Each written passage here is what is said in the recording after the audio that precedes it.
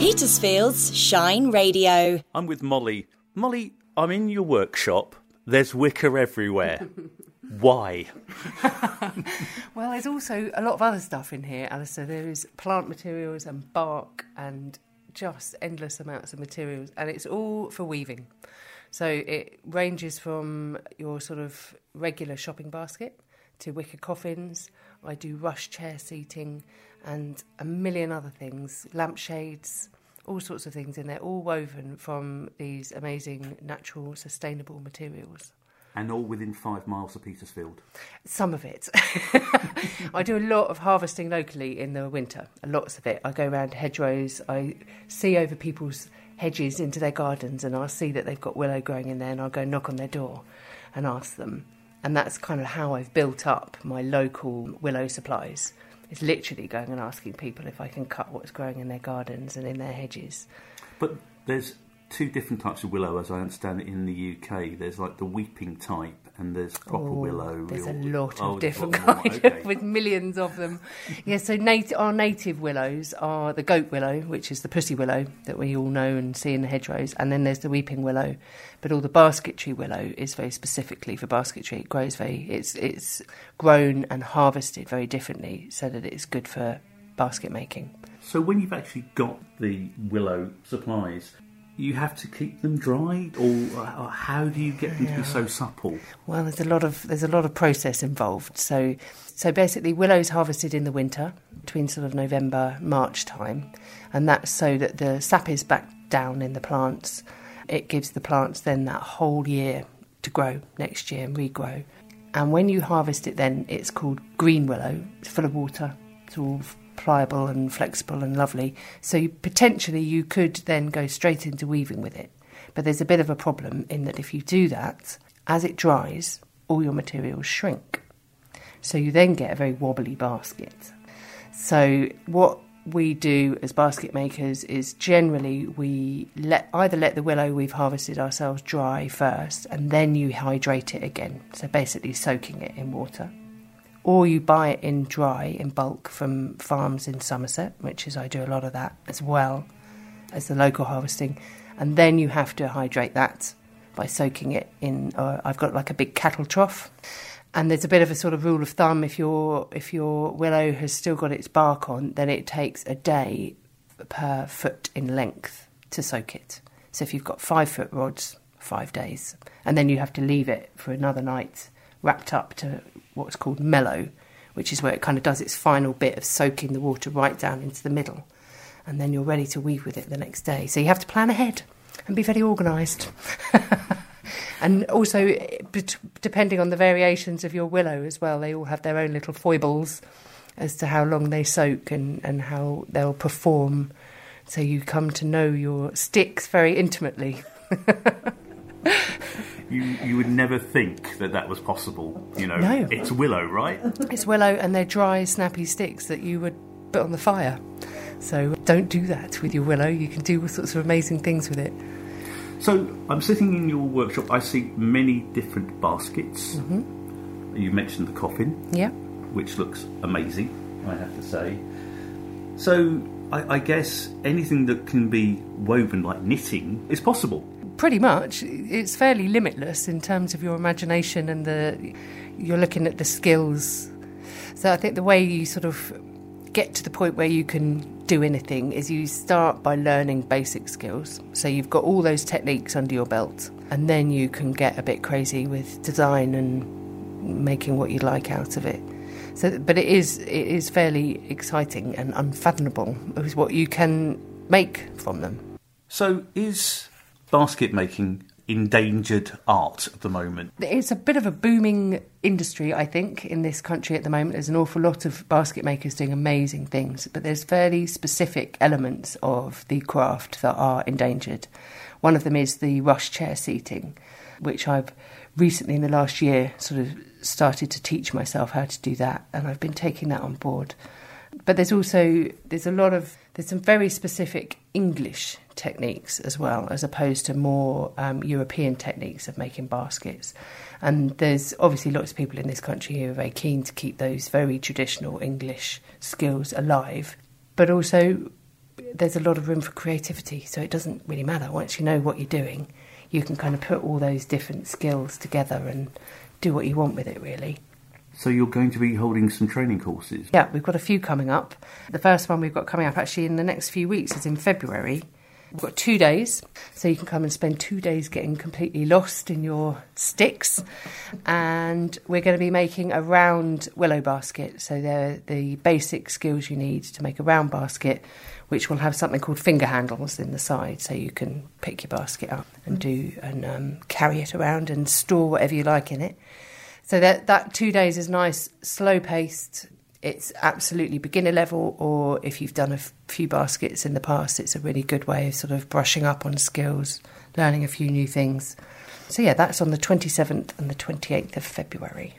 Yeah, so that's the round willow baskets. And then into March, we're looking forward to the gardeners, of everyone who's into their gardens. We will be making willow plant supports as well. So the tall obelisk with a sort of spiral weave that goes up the side so that you can grow your beans or your peas or your clematis or whatever it is you want to grow up that. And we'll also be making some little dragonflies as well in that workshop, so you can sort of use those to decorate and hang around your garden or your house. Yeah. So there's 2 dates for the plant supports. They are the 23rd and the 27th of March.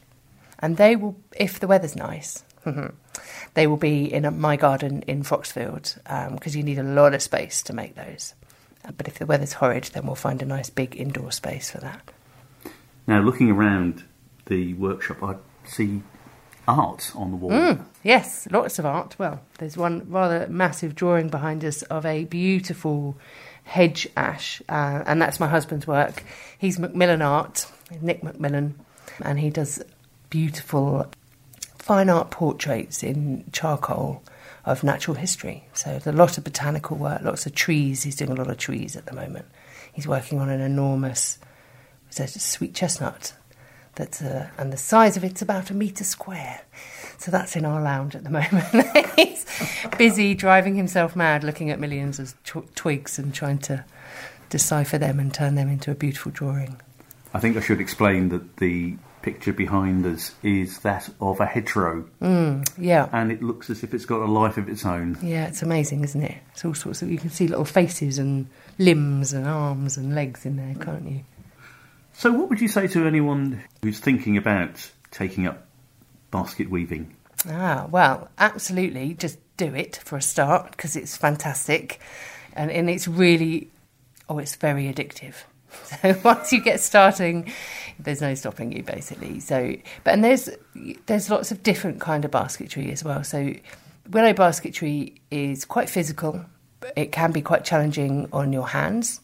So it's not terribly straightforward or easy if you happen to have arthritis or something like that. If you have those kind of issues, then you can work with softer plant materials. So there's English rush basketry, which is beautiful, soft materials, completely different to work with, and beautiful material as well. And then the other thing that I do is a lot of plant fibre materials. So if you look around, there's various bunches of dead plants hanging from the ceiling, and there's a whole mix up there. I can see crocosmia, yeah, and then there's daylilies, which are the long ones. There's a whole load of nettle fibres and bramble fibres. There's a friend of mine has just sent me, very excitingly, from Hong Kong, some fibres from where she lives to play with, so that's quite cool. So I do a lot of those sort of mixed media plant fibres, and I run a course on that in July called Focus on Fibres. So it's really experimental, it's a really lovely course, and we do a lot of looking at the tree barks with that as well. So we tend to use sweet chestnut, willow, red cedar, elm if we can get our hands on it, and lime bark. So they're the sort of different trees that we can access bark from in this country. Now, your baskets can be seen in Two Fat Dogs. They can, yes. Yeah, absolutely. My lovely neighbours, who are fabulous leather workers, they've got a shop down in town. Yeah. So well worth popping in to see. And do you do bespoke? Yeah, I make most of my living is from commission work. Yeah. So I do lots of bespoke basketry. I do lots and lots of bespoke lampshades at the moment. They're very popular. From an enormous one I made that was sort of 4 foot by 3 foot, so that could barely get out the door. And actually we will be having an exhibition. I'd forgotten about that. We just booked it at the Physic Gardens in November. So they've got some fabulous beams in their exhibition space. So there'll be a lot of lampshades in there and Nick's artwork. So that will be, look out for that in November. But let's just remind everybody of the dates again of your courses. Absolutely. So the Round Willow Baskets, which is the 2-day workshop, that's the 27th and the 28th of February. And then we've got the Plant Supports and the Dragonflies, which is 2 separate days, one on the 23rd and one on the 27th of March. So they can all be booked via our website. Which is? Yeah, that's useful, isn't it? Just find it. It is www.fieldfarmproject.com. You heard it here first. You did indeed. And you can also email me, which is info@fieldfarmproject.com, or you can give me a ring on 07979 321 369. And forgive the signal. Yes, forgive the signal. WhatsApp works very well around here, but do leave me a message or give me a ring. It'll be lovely to talk.